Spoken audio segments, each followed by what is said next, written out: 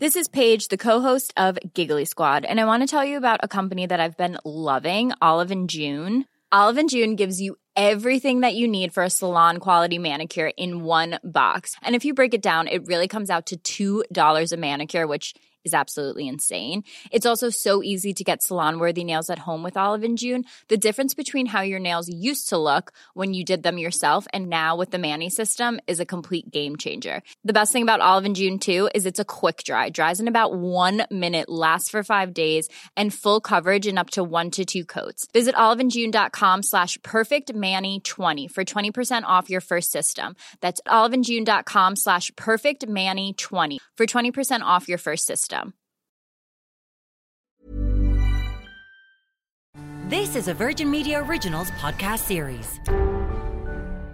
Hello and welcome to The Tonight Show. Will 4 out of 5 adults be vaccinated by the end of June, or could supply issues and trade wars spell disaster for our rollout? We'll have the latest live from Brussels on today's meeting of EU leaders. On our first panel this evening, we're joined by Minister of State for European Affairs, Thomas Byrne, and by co-leader of the Social Democrats, Roisin Shortall. And warnings disease levels in the community are not decreasing. What, if any, easings of restrictions can be expected next week, as an economic report warns no recovery in the jobs market until 2023. And later in the programme, broadcaster Eamon Dunphy on his relationship with Irish sporting legend Jack Charlton, ahead of a highly anticipated documentary about the former Ireland manager's life and battle with dementia. He was hard as nails. I think he's a bitter little man. When we have got the ball, we are cowardly. I don't like him. Was he out of order the way he treated me? Yes. What a little crap. Get Jack Charlton. Go home! If people didn't like it, fuck them. That was Jack. Get in touch via Twitter with the hashtag #TonightVMTV.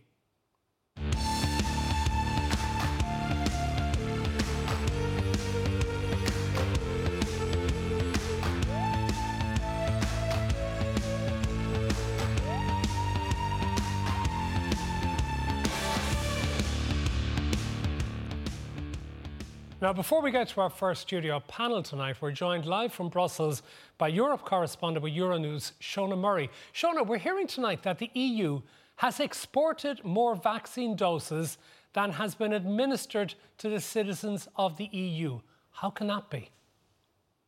Yeah, that's right. Well, the EU is the biggest exporting country, or I suppose area in the world. So that does make quite a bit of sense. 21 million vaccines have gone to the UK. So I think, you know, it was to be expected that the EU would export a huge amount of vaccines. The problem that the EU has at the moment is that some of the vaccine manufacturers aren't delivering on their contracts with the EU, and they're then preferring, as we know, the UK, for example. So I think that's the main issue. So does that mean then that we will get some sort of export ban put in place to make sure that there isn't an unfairness in who gets what?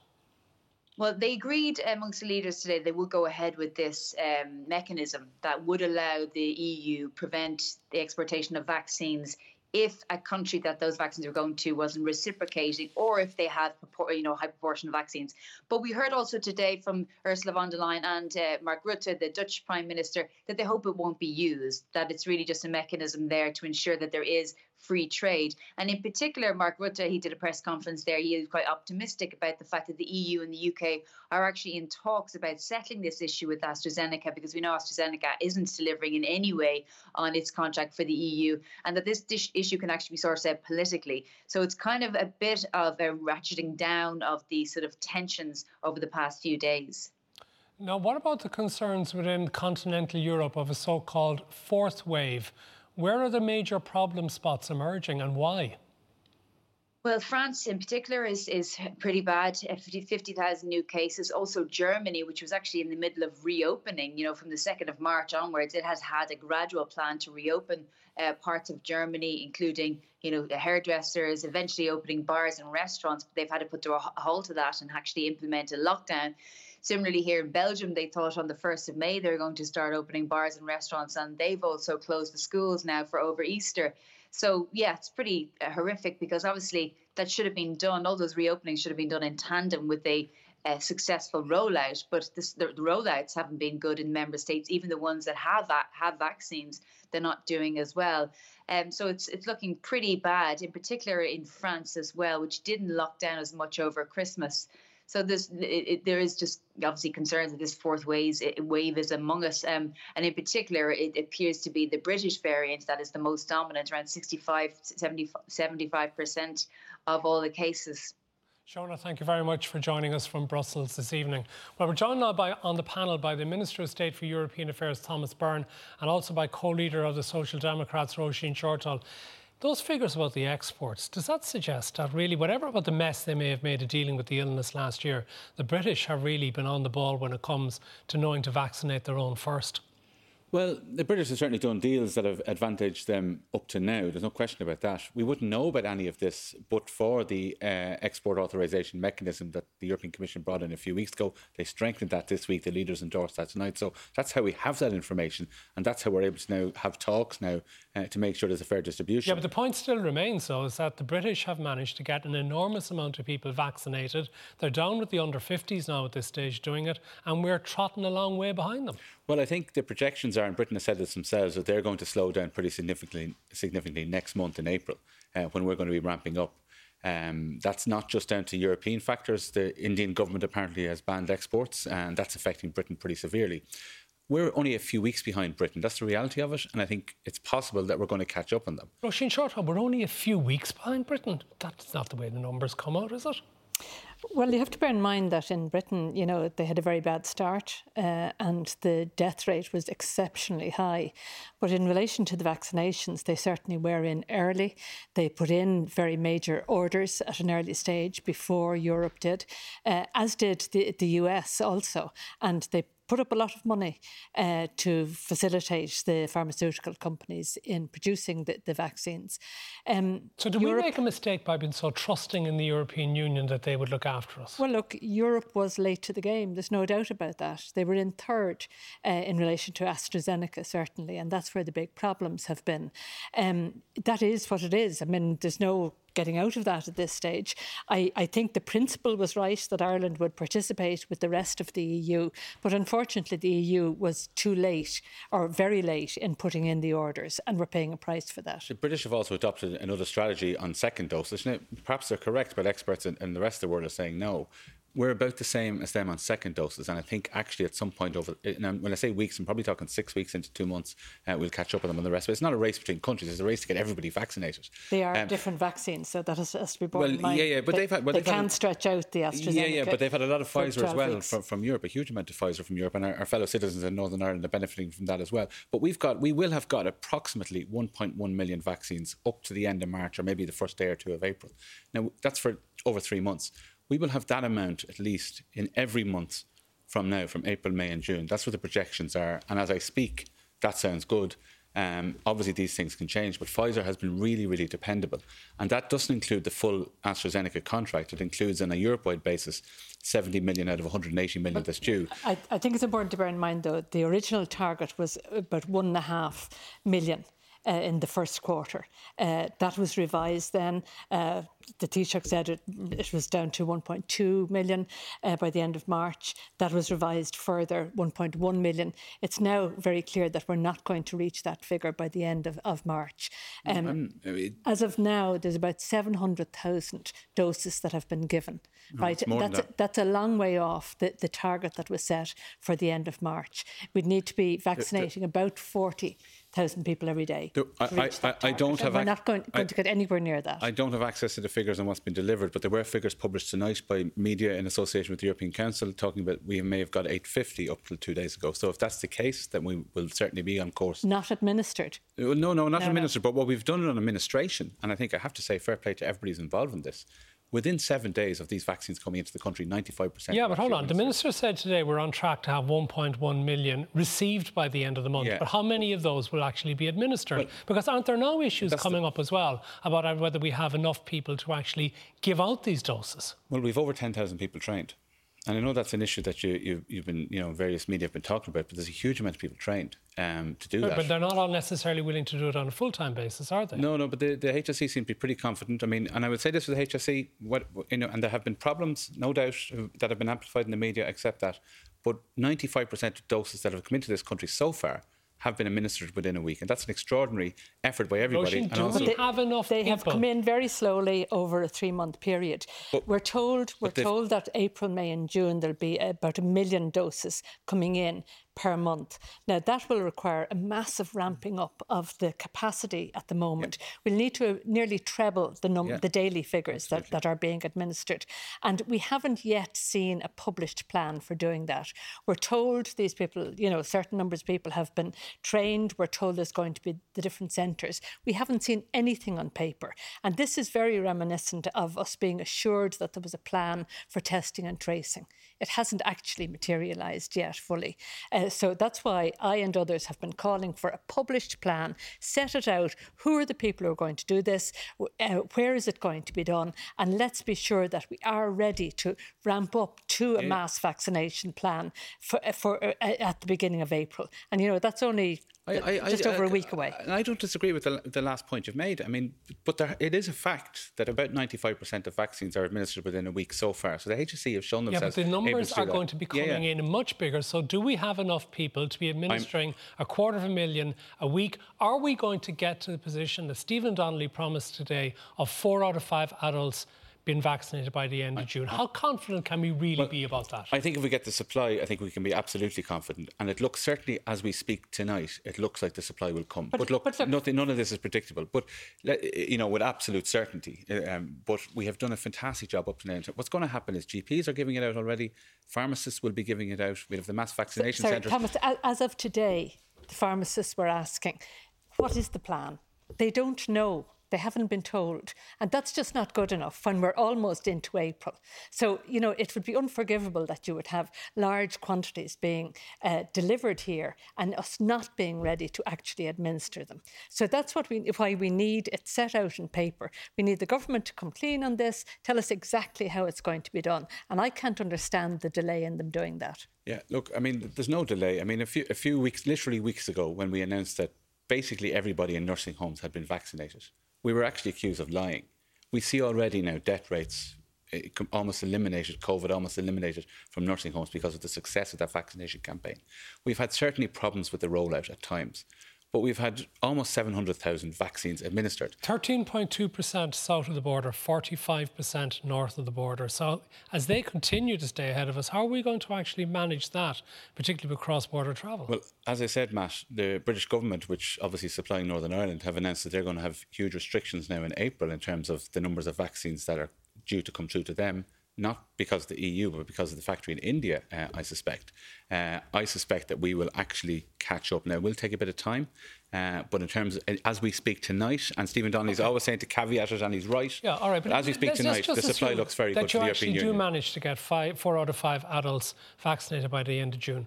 What is that actually going to mean? Is it going to mean that society can open up and we can more or less get back to normal? Well, I certainly hope so. I mean, that's the point. That's the point. I mean, clearly the medics are very conservative, very cautious, and they're right to be at this particular phase, because we saw even in Israel, which has gone way ahead, that they had a bit of a wave during the vaccination process for various reasons. So we have to be very, very cautious of that in the next few weeks. But already we're seeing the results where, older people are not getting COVID to the same extent. Presumably that means the death rate is dropping. We do see lower death rate at the moment. I don't know, is that attributable to that? Okay. But we'll see that over the next few weeks. Roisin, do you think could we still be at level 5 all the way to the end of June until we reach this 4 out of 5 adults been vaccinated? Well, there's no indication as of now that we're in a position to come out of level 5 for the foreseeable. We haven't been told what the target figure is, the daily figure. The figures, regrettably, are going up again. And I mean, I made the point to the Taoiseach today in the Dáil that it's going to be really hard to keep people with the programme and with the plan unless the government is seen to be playing its part. And there are a number of areas where I think they're not playing their part. I think the area of travel is something I have been highlighting for some time. there's an incredible fact that I came across just recently. People are told not to travel and not to engage in international travel unless it's absolutely essential. We know that nearly 50% of people travelling in and out of the country were travelling for non-essential purposes. And we know that because those figures were kept every week. At the beginning of February, the government, for whatever reason, decided that they were no longer going to ask people why they were travelling, if it was for essential purposes or not. I just cannot understand that. Now we have no idea why people are travelling. Very quickly, why is that? Well, I'd say, first of all, if you're coming from one of the lists of countries that is now subject to mandatory hotel quarantine, it doesn't matter what your reason is, effectively. It's all the other countries I'm talking about. No, but let's start with that. So no matter whether you're coming from one of those countries for funerals, as they've already been onto our offices, people who are going to be affected by this, and that's what the law is now.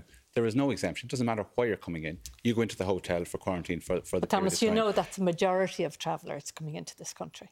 It's a minority. It's a minority of travellers coming into this country that are coming from those Category 2 countries. But there's also a requirement to quarantine at home as well, with very little exemption from that. There's also going to be an extension. If it's against the rules to travel for non-essential purposes, why did you stop asking people the reason for travel? For mandatory hotel quarantine, there is no such thing as essential travel. It just doesn't exist. I'm talking about the majority of travellers. Why stop asking the question? Well, because it certainly doesn't arise in mandatory hotel quarantine, and anyone coming. But we hadn't even introduced a mandatory hotel quarantine at the start of February. It's only coming in this week, so you've had about 6 weeks in which you're not asking the question as to where people are coming from. What we've done as well is that before you come into the country, you have to have a negative test. If you don't have that, you won't get on a plane. Right. It's also a criminal offence, and you have to quarantine at home. Okay, that's another guest I want to bring in. The weakest part of the government's response. Because we're joined now by Kieran McQuinn, the ESRI research professor, because today issued a report in which, Kieran, you said we're not really going to get a recovery in the jobs market until about 2023. Why not? Well, Matt, I think the situation is that, again, subject to the public health assumptions that we've made in terms of our report, we're fairly confident that the economy will recover quite strongly through the latter half of this year. I mean, that's assuming that the vaccination program is successfully rolled out. And as a result, we also believe that the economy will perform quite strongly in 2022. Now, the unemployment situation at present, as you know, we have around 25% of people unemployed. That's taking the standard unemployment definition and those on the PUP payment. So that's obviously a very, very high rate of unemployment. Our expectation is that will come down through this year as the economy opens up, and that the unemployment rate will hit around 10% by the end of this year, and it will continue to fall through next year, reaching around 6% by the end of 2022. So you are talking about 2023 before you're getting back to the unemployment rate that we observed just before the pandemic hit, which was around just under 5%. OK, that's a long time for people to wait, Kieran. The other thing I want to ask you about is the supply of new houses and apartments, because it looks as if we're going to fall way short of what we need. What's that going to do as well for the prices of what is available? Yeah, so again, I mean, if we look at what we expect to see this year in terms of housing supply, we believe there'll be around 15,000 units built, and even that may be on the optimistic side. We expect something similar next year. To put that in context, when we were doing our initial set of forecasts at the start of last year, we would have expected somewhere in the region of 26,000 units to be built this year.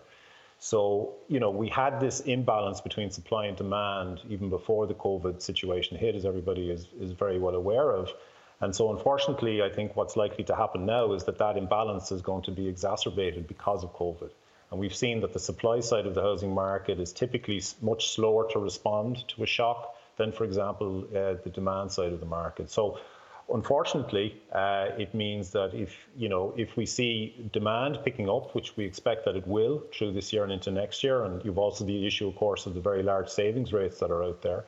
If we see demand picking up in the context of the lower supply, then that will put additional pressure on house prices and indeed even on rents. Okay. So I'm afraid that's kind of what what you're looking at over the short to medium term. From the ESRI, thank you very much for joining us.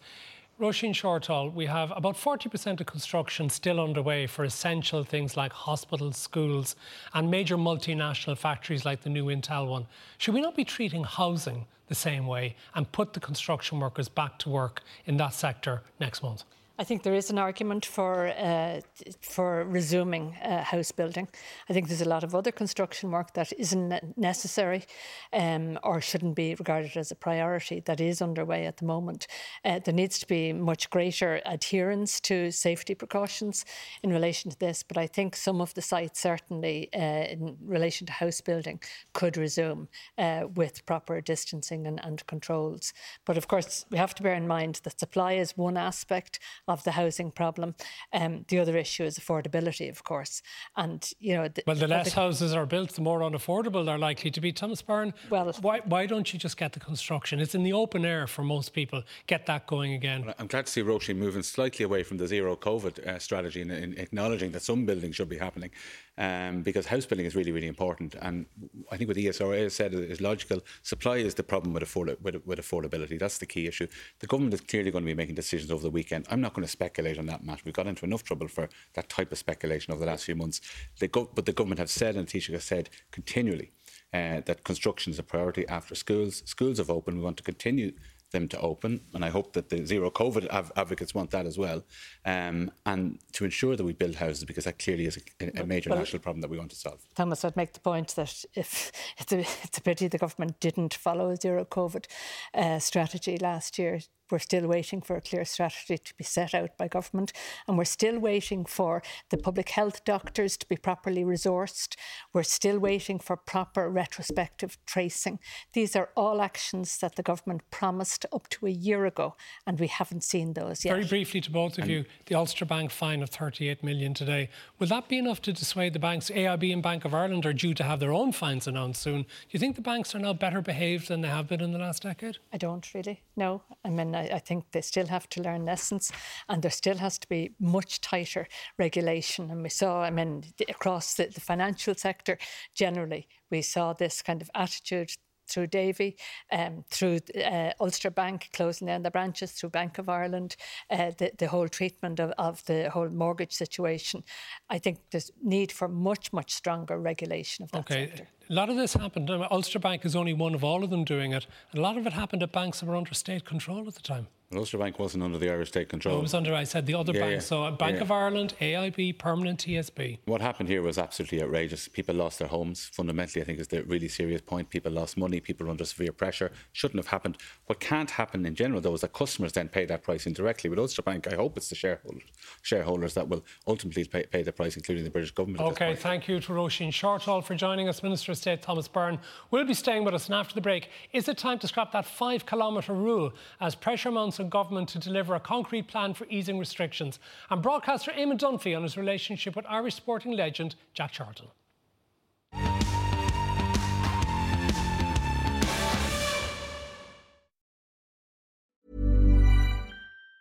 Planning for your next trip? Elevate your travel style with Quince. Quince has all the jet-setting essentials you'll want for your next getaway, like European linen, premium luggage options, buttery soft Italian leather bags, and so much more. And it's all priced at 50 to 80% less than similar brands. Plus, Quince only works with factories that use safe and ethical manufacturing practices. Pack your bags with high-quality essentials you'll be wearing for vacations to come with Quince. Go to quince.com/trip for free shipping and 365-day returns. Ever catch yourself eating the same flavorless dinner 3 days in a row?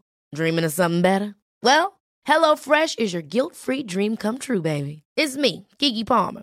Let's wake up those taste buds with hot, juicy pecan-crusted chicken or garlic butter shrimp scampi. Hello Fresh. Stop dreaming of all the delicious possibilities and dig in at HelloFresh.com. Let's get this dinner party started.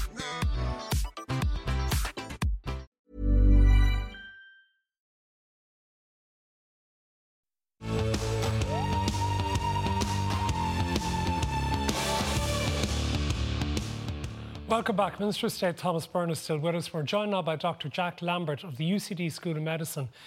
The numbers of confirmed cases remain stubbornly high, over 600 today. Why is that? I mean, is it failure of our lockdown restrictions, or what is it? Well, first off, this is a new virus. It's twice as infectious as the virus that we saw in the springtime. So in order to get the numbers down, you need to do even better than you were doing before. And I think the current COVID prevention that we're doing is not good enough.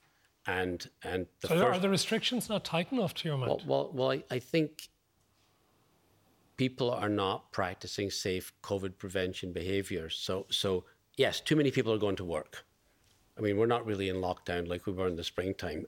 A lot of people are going to work, and when they're at work, they're transmitting the virus and they're more likely to transmit the virus because this virus is twice as infectious as the first wave virus. So I just think, maybe using the mask 70% of the time in the springtime was okay. But if you're going to go to work now, you have to be doing it 99% correct, not 70% correct. Okay, but at the same time, if we're not having the same number of hospitalizations and deaths and ICU numbers, and if the most vulnerable are vaccinated, is this an acceptable level of daily confirmed cases? Actually, in some ways, yes. I've never been in favour of lockdown. I've never been in favour of using numbers exclusively to determine when you should open up and lock down. The people who are becoming infected now are younger children. But I'm just saying it is a more highly infectious virus. The reason it's not going down is because it's still circulating in large numbers and people are not doing the COVID prevention. The hand washing, the face masks, lockdown's not a solution. Social distancing is not a solution. People are in close contact. Let's make them safe as they go forward in those situations. Okay, Thomas, Jack is telling us this variant is twice as infectious as the one last year. This time last year, we were in a 2-kilometre zone. The schools were closed. Everybody was staying at home. Nobody was visiting each other's gardens or going into each other's houses. The fact that people are doing that now, and Ronan Glynn saying 1 in 10, many people think it might be higher than that. Does that suggest that the government has just simply lost the confidence and support of the people in the measures needed to deal with the virus? No, I think government clearly has a role. The public has a role too. And I don't think it's necessarily fair to attribute everything to the public. It is really, really difficult. I mean, last April, I won't say a novelty, but it was new. The weather was very, very good. People were out walking. And not expecting it to last a year. And quite frankly, I think people are browned off. But as Dr. Lambert has said, it's a completely new virus, effectively, because it's just easier to pass around. I mean, there's no way we would have opened up to the extent that we did at Christmas, for example, if we had the full information, or if the government had the full information on the B variant. It was there, but certainly not, if we had known now what we know, then what we know now, we wouldn't have opened up. And I would agree with that. I mean, nobody knew that this new variant was coming into the country in the numbers it was. It stays more infectious in your body for a longer period of time, and it's probably more infectious. Has a good enough job been done in persuading people of that? I mean, it's not very often you hear it been said, this is a new virus, this is a worse virus. No, not. And I think that is the message. I listened to one of the public health people a couple of days ago commenting on why the numbers are high. And when they were asked, what do you do to keep the numbers down? They said, socially distance. I think the message should be, I've got many of my staff over Christmas, New Year, who were meticulous in their hand and doing everything right. 3 of them caught COVID.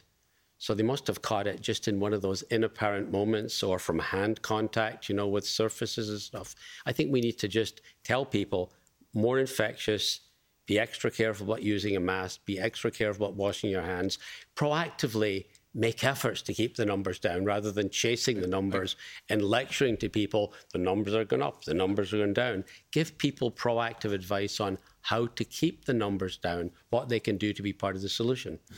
Yeah, I mean, I agree with that. I mean, certainly as well, I mean, while masking is at very high rates, let's be honest, I mean, almost everybody is wearing masks. Some people aren't in some supermarkets. And I think, supermarkets should be enforcing that.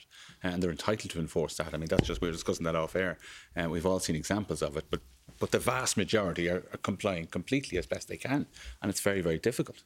OK, but then what about these new things like walk-in centres? 1 year into this pandemic, suddenly you don't actually have to make an appointment. You can stroll in and get a test if you feel you don't have any symptoms. What do you make of that? Well, I think there is a role for walk-in testing. There was a role back in June, before the summer, started. We should have done it a long time ago. Now, is one part of the solution? Is it a miraculous Is it going to be a game changer? I don't think so. But yes, it will be important to make it easier for people to access testing. We've been hearing from Thomas, and we've been hearing it from all government spokespeople in recent days, that they will get the vaccination programme right.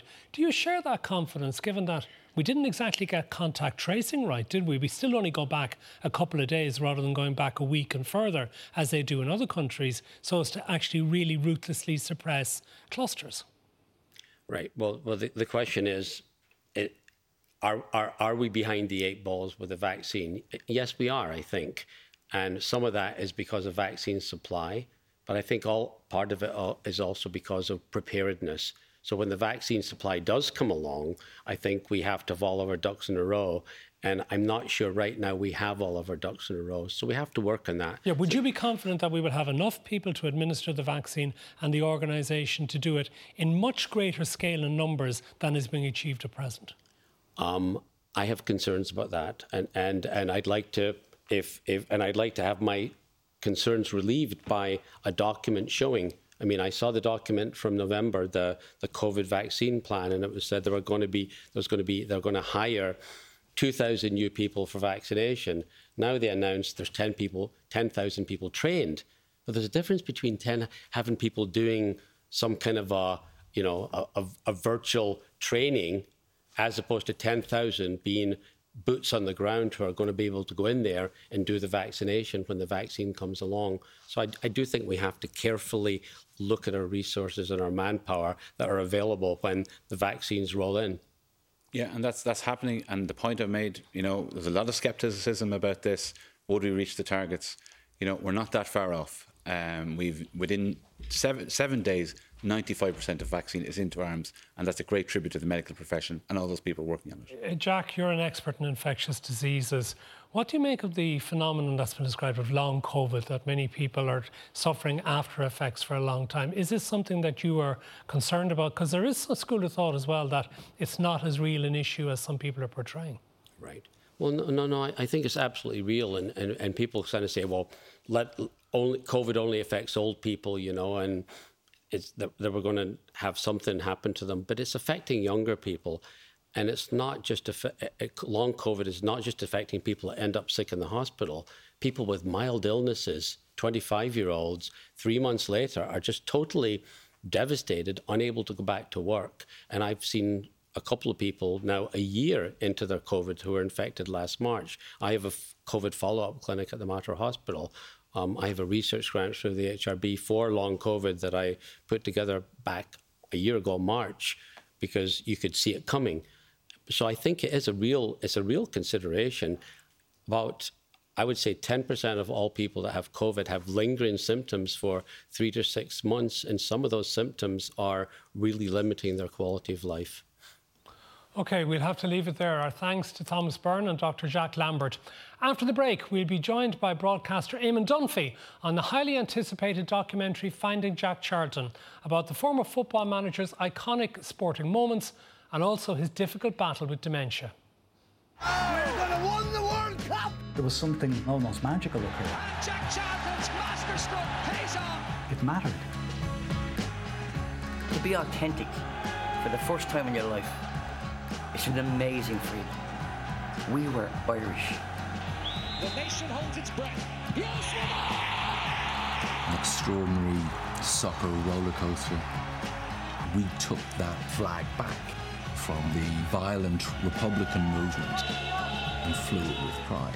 Another magnificent chapter in Jack Charlton's managerial career.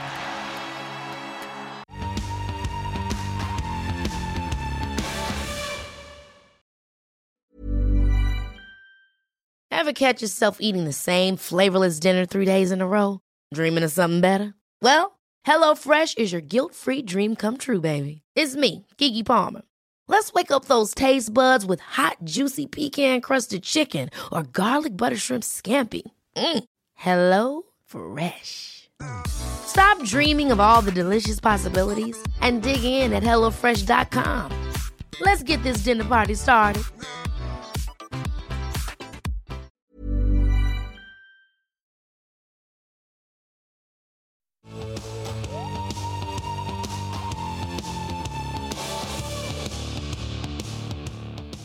Welcome back. Now, this week, Virgin Media Television partnered with the Alzheimer's Society of Ireland to launch Donate for Dementia, a week-long fundraiser to help raise awareness and vital funds to support people with all forms of dementia.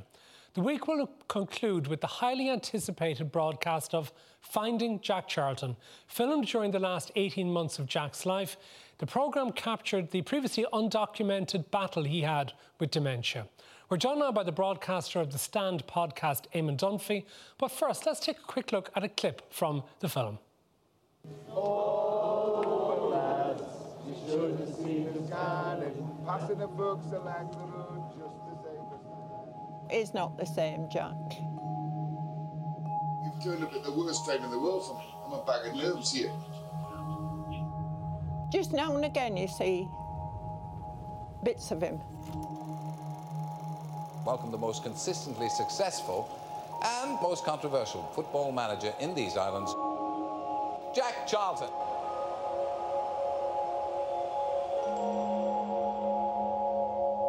I couldn't remember a lot of the memories. No. Never mind. It's dementia. His memory's not there.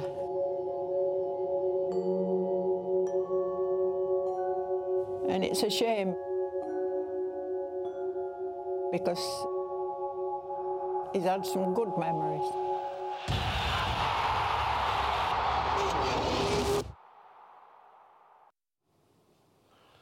I couldn't remember all of the memories. Eamon Dunphy, I think we all have so many memories of Jack Charlton, his time in Ireland and beyond.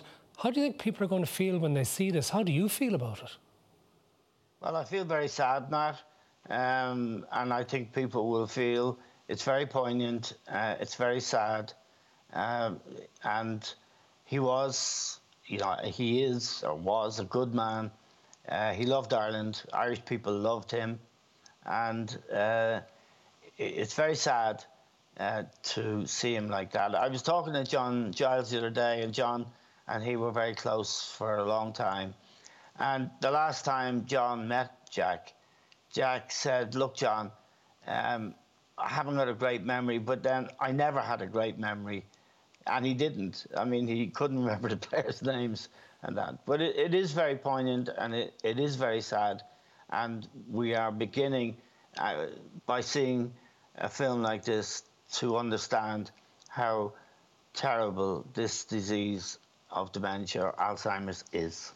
Yeah, and there's concerns, isn't there, for a lot of footballers of that generation from the heading of what were then very heavy footballs. Indeed, only recently, the man who succeeded Jack Charlton in the Leeds team, Gordon McQueen, played for about 5 years for Leeds afterwards. His family said he has dementia and he's only 68. Yes, many of the players of that era were heading balls, and in particular position, centre-half being one of them, but also centre-forwards.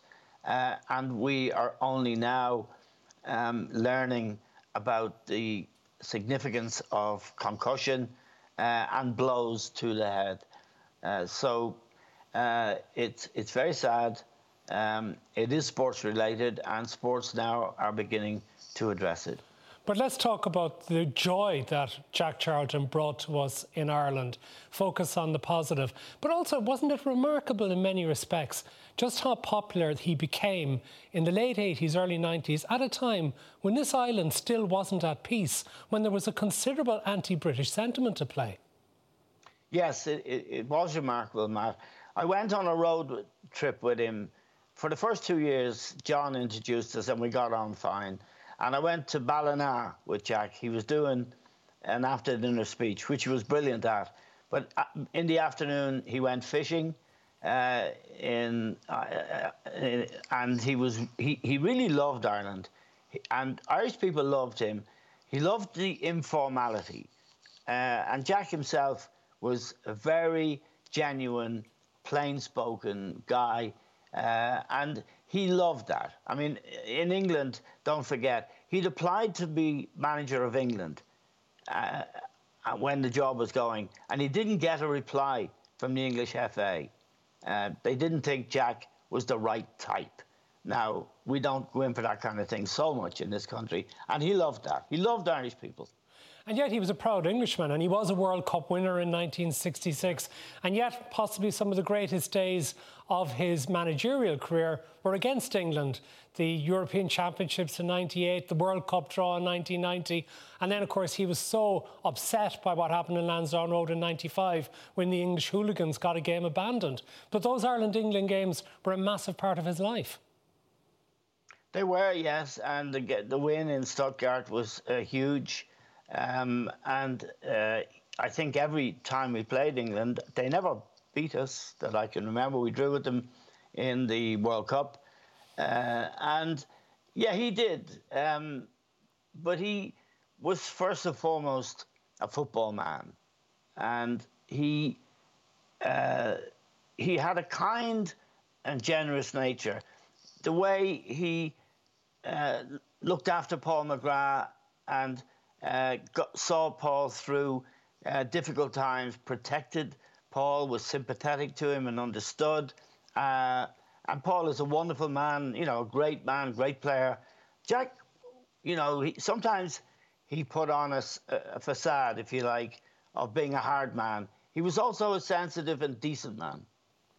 Of course, you had your differences. I'm not sure he always referred to you by name. I think he might have called you Daft Bugger quite a few times.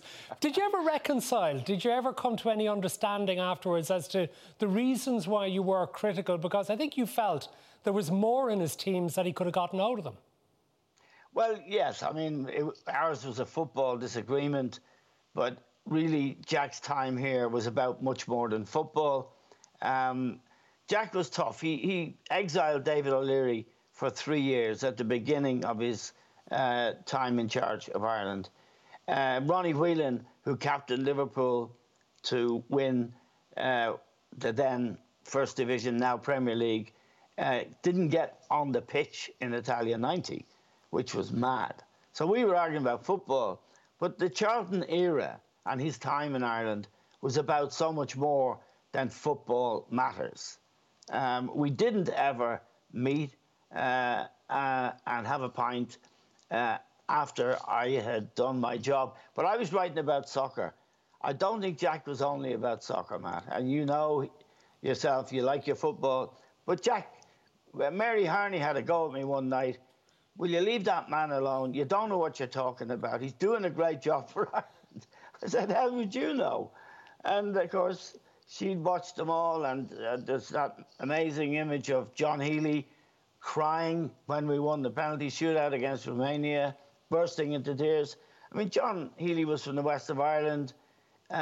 He knew nothing about football, but something in that Irish team touched him, and something that Jack left us, and this is his real legacy, touched a lot of people in those years. And I think a lot of people are going to be touched when they see Finding Jack Charlton here on Virgin Media 1 on Sunday night, because I believe it is very, very, very special and very important. Eamon Dunphy, thank you very much for being with us on The Tonight Show. My pleasure. And if you'd like to donate to the Alzheimer's Society of Ireland, then text the word MEMORY to 50300 to donate €4. OK, we're joined now in studio by the political correspondent with the Irish Examiner, Aoife Moore, who's been getting the inside track on what we can expect next week. Can we expect much, though? NPHET meeting next Monday with these numbers stubbornly high. Are we going to get a lot of give from the government, do you think, next Tuesday? There's not going to be huge changes that are really going to change people's lives. Like, we've seen signals from last weekend, even, Michael McGrath, the minister, said, they understood that lockdown was really getting to people, as the weather gets better. They were talking a lot about outdoor activities that would help meet people's mental health. Sources in the government are saying today that it is highly likely that the 5-kilometre rule that we're currently under for exercise will be taken away. Simon Harris was on radio this morning, the Minister for Higher Education. He said that the 5-kilometre was driving people bonkers. And there was a lot of chat last night at the Fianna Fáil party meeting when someone suggested it could go up to 20 kilometres. I believe it was Lisa Chambers said, if you live in a rural area, 5 kilometres, 20 kilometres doesn't really make that much of a difference. There was some talk today about making it county-wide, But again, they're not going to make any decisions until they speak to NPHET. NPHET are meeting on Monday, and I was told today that government staff were told that anything we are told will be heavily caveated with how the numbers are going. But will they allow things like outdoor sport for children? Because you can already see people are having impromptu sporting sessions. Yesterday I was watching people pucking a ball around in a local park, various things going on. Will they allow things like golf and tennis, which surely out in the open air, people should be safe? I am told that within the Fine Gael parliamentary party meeting, golf and tennis were mentioned. There are no set decisions on that yet. We know that children's outdoor sport is likely to come back when they get rid of the 5 kilometre limit as well. We know that that's a lot more likely. But I do think we will see some easing around outdoor exercise just because of the signals that we're getting from the likes of Simon Harris and Michael McGrath. They've mentioned people's mental health and exercise, so I assume... What about things like work then? Because Thomas Byrne didn't want to be drawn on construction, but is there a big push on, do you think, to allow more construction open up? Absolutely. Like, we know that the Housing Minister, Darragh O'Brien, was pushing for it a couple of weeks ago. So we know that he's really pushing and lobbying to get construction open. You know, we've had statistics from the ESRI saying that we're missing, you know, housing targets. The housing crisis is only getting worse. So there will be strong push for that. And I heard construction lobbyists on today saying, you know, 60% of house building is actually outside, so it's not as high risk as other ones. But I do think a lot of it will come down to NPHET on Monday. But I think if the government thinks that they can get away with reopening construction, they will. And retail, any chance of click and collect, even for things like books and clothes? This is another thing that was lobbied at Fine Gael and Fianna Fáil party meetings about click and collect for small businesses, bookshops, stuff like this. So I think that might be likely to return. You know, it's low risk, again, something like click and collect, and it will be help to small businesses, which the government are really, really keen to support. Now, is all politics at the moment about lockdown restrictions and the easing of them?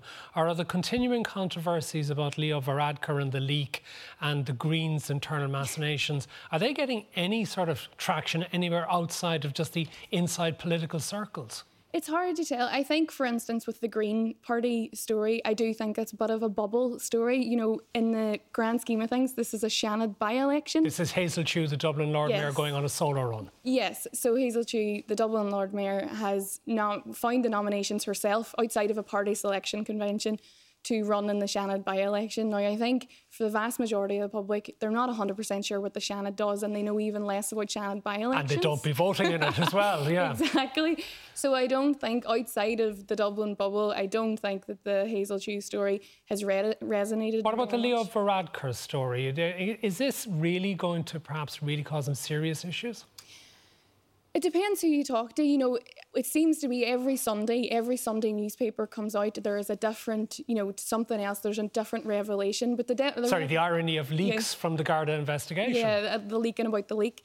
So, you know, Leo Varadkar said from the start, you know, none of these revelations in this paper's change anything. His statement from November stands. It wasn't best practice, but it wasn't illegal, and he's not overly worried about this Garda investigation, and he'll cooperate when he can.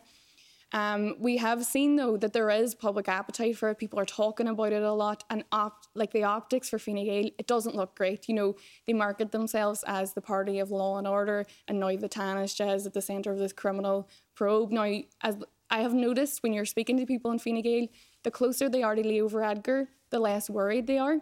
The further you go out from Leo Varadkar's inner circle, the more worried they become, until the backbenchers are very worried. You know, they're briefing off the record saying, listen, we think it would be better if he stood aside. But as of yet, no one in his own party has come forward and said that. OK, that's great. Thank you very much for being with us, Aoife Moore. That is all we have time for tonight.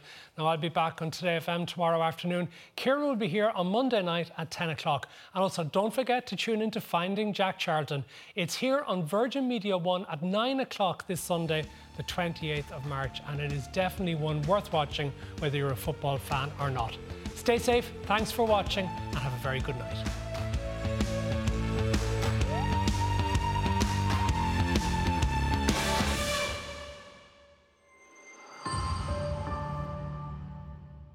This is a Virgin Media Originals podcast series.